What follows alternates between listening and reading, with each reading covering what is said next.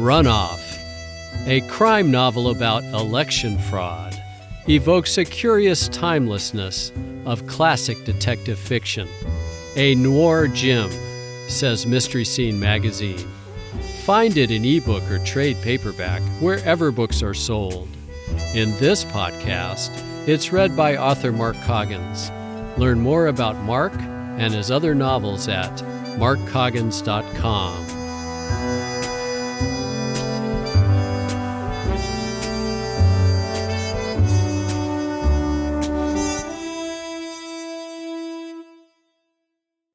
Chapter 19. Only a Damn Caterpillar. I left Chris's place much later than I intended. I helped him reposition the satellite dish on his balcony. I can never get the premium channels when it's windy. Rearranged the furniture in his living room. The ottoman may be one of the most versatile pieces of accent furniture on the market. And further reduced the inventory of his overpriced beer. Drink more, August. I've been stuck with this stuff since those tacky boys down the hall brought it over for my Oscars party. Since it was late enough for Red, the ATM thief, to be active, I decided to detour on my way home past some of the bank branches I had on my list to see if I might get lucky. I spent an hour camped out by a Wells Fargo branch in the Castro, gave that up as a bad job, and then put in another 45 minutes shivering by a credit union near the panhandle of Golden Gate Park.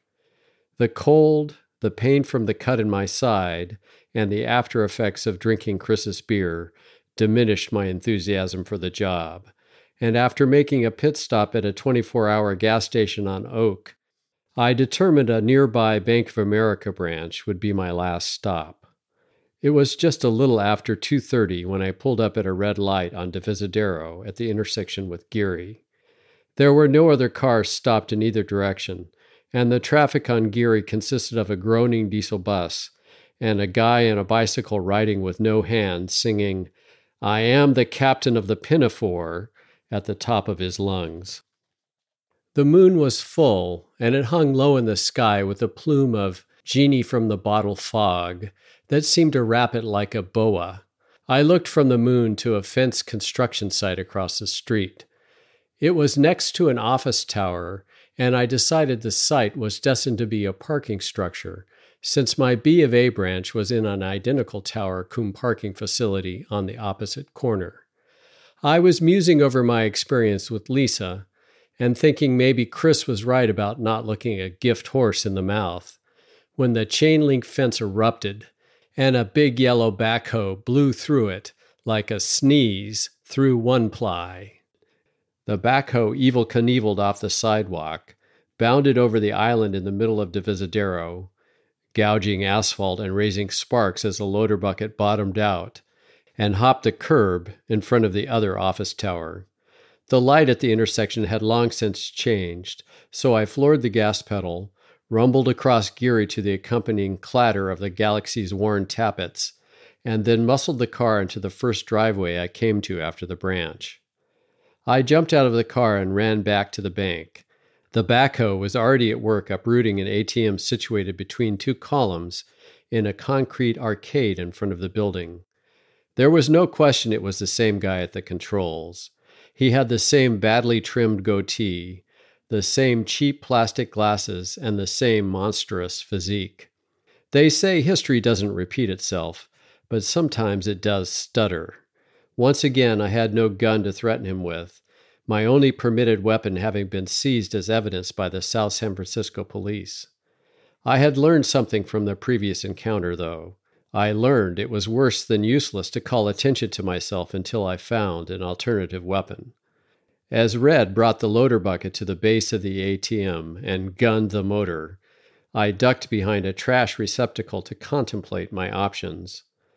I looked up the street to the Galaxy and considered the idea of driving it back to ram the backhoe. It was a heavy car, but I didn't think it would be a match for the low-geared torque of the tractor. What was worse, Red had maneuvered the backhoe to come at the ATM from behind, leaving the columns it set between as obstacles for me to get around or through. I didn't like my chances with the lumbering galaxy, especially after having to plow through the low strip of sculpted shrubbery that ringed the building.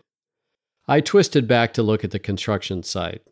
It was basically a big hole surrounded by stacks of construction materials, a tanker truck, and some miscellaneous tractors, including another backhoe.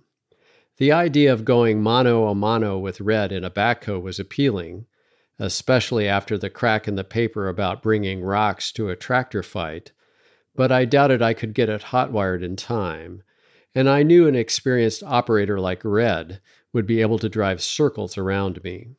I let my glance follow the length of the trampled fence to the corner of the lot, and there I saw it, a fire hydrant. A brass fixture with gauges was attached to it, and attached to the fixture was a coil of hose. I figured the hydrant was being used to fill the pumper truck, and the fixture was the city's way of determining how much water the construction company was using. I sprinted across the road to the hydrant.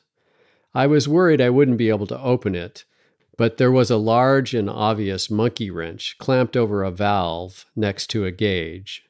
I pushed the handle of the wrench forward slightly, and the coiled hose expanded like a snake getting an enema. I yanked it closed. I'd seen how many firemen it took to haul a charged hose, and I didn't want to try it solo. I sorted through the hose until I located the steel nozzle, which fortunately had its own shutoff valve, grabbed it, and then dragged it and the hose across the street to the trash receptacle, where I set it down. I poked my head around the receptacle to assess Red's progress. He had the ATM bent at a 30-degree angle, but there were a few stubborn bolts clinging to the base that prevented him from carrying it off entirely. I jumped up for the dash back to the waiting monkey wrench. I confess I laughed out loud as I flung it wide open and saw the water surge through the hose. The anticipation of it carried me back across the street, grinning and chuckling to myself as I ran. When I got there, I found Red had bent the ATM all the way over, but one or two tortured bolts were still holding. He was fully absorbed in his task, cursing as he repeatedly rammed the base with the loader blade. I bent to pick up the hose. It was like picking up a living thing. I dropped to one knee and still almost slipped in a puddle of water that had formed from the dripping nozzle. I steadied myself next to the trash receptacle, cradled the nozzle in my left hand, and then grabbed its black rubber shutoff valve in my right. I waited until Red had the backhoe lined up for another run at the ATM. Then I called out, "The name is August." He just had time to glance up from the controls, register a sort of crazed realization, and then I let him have it. The force of the water rocked me back, but that was nothing compared to what it did to Red. He was plastered into his seat with his hands held out like a silent movie actress, cowering in front of a villain. His hard hat flew off, his glasses flew off, and his shirt rolled up to expose a pale roll of fat around his middle. I kept the water going until the tractor ran aground of its own accord, and he was left huddled in a protective ball like a flushed spider circling the drain. For a moment there was an eerie silence, and then he snorted and hacked and coughed up at least a lungful of water. He uncurled and ran his hand down his face to stare at me, bleary-eyed. "Man," he croaked, "I could have drowned. Where's your sense of fair play?" "You're soaking in it." He made as if to shake his head at my unreasonableness, then flashed a grin and quickly reached for the controls of the tractor. I snapped the water on again, but the loader bucket came up to block the stream. I heard the engine noise rise over the sound of the water pummeling the bucket. The backhoe advanced towards me, crawling over the ATM, mashing down the strip of shrubbery, until it was almost on top of me, and the water slooshing out of the bucket was a white curtain over my head. I sidestepped to the right, both to get out of harm's way and to flank the bucket, but dragging the hose felt like dragging an iron tail. I had barely crab-walked out of the backhoe's path when it came crashing down on the trash receptacle, knocking it into the street and disgorging soda cans everywhere. Red saw me lining up to go at him from the side and brought the steering wheel hard over in my direction. Then suddenly it didn't matter. The water cut off and I flopped to the ground, overbalanced from leaning into the force of the stream. I heard someone yell, "Hurry up, Red!" And the backhoe accelerated past me, out into the street. When I got to my feet, I found a large truck parked in the middle of Divisadero with its front tire sitting on top of the hose, cutting the flow of water. Red had pulled up to the passenger side and was scrambling out of the backhoe to hurry into the open cab of the truck. He paused with one foot on the stepwell and turned to look back at me. "Another tie, Augie," he yelled. "It's now 1-0-2, my favor."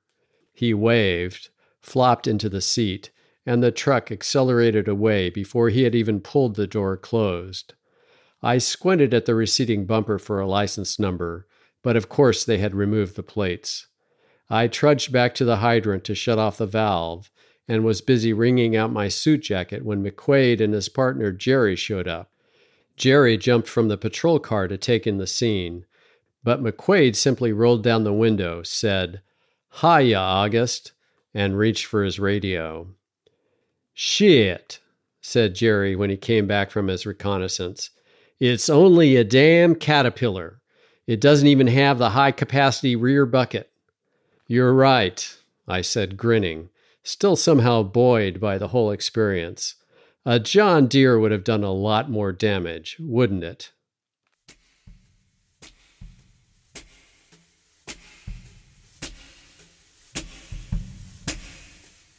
You have been listening to Run Off, a book hard-boiled great James Crumley described as a smart, funny, spooky, often touching, always entertaining romp. Find it in ebook or trade paperback wherever books are sold. In this podcast, it's read by author Mark Coggins. Learn more about Mark and his other novels at markcoggins.com.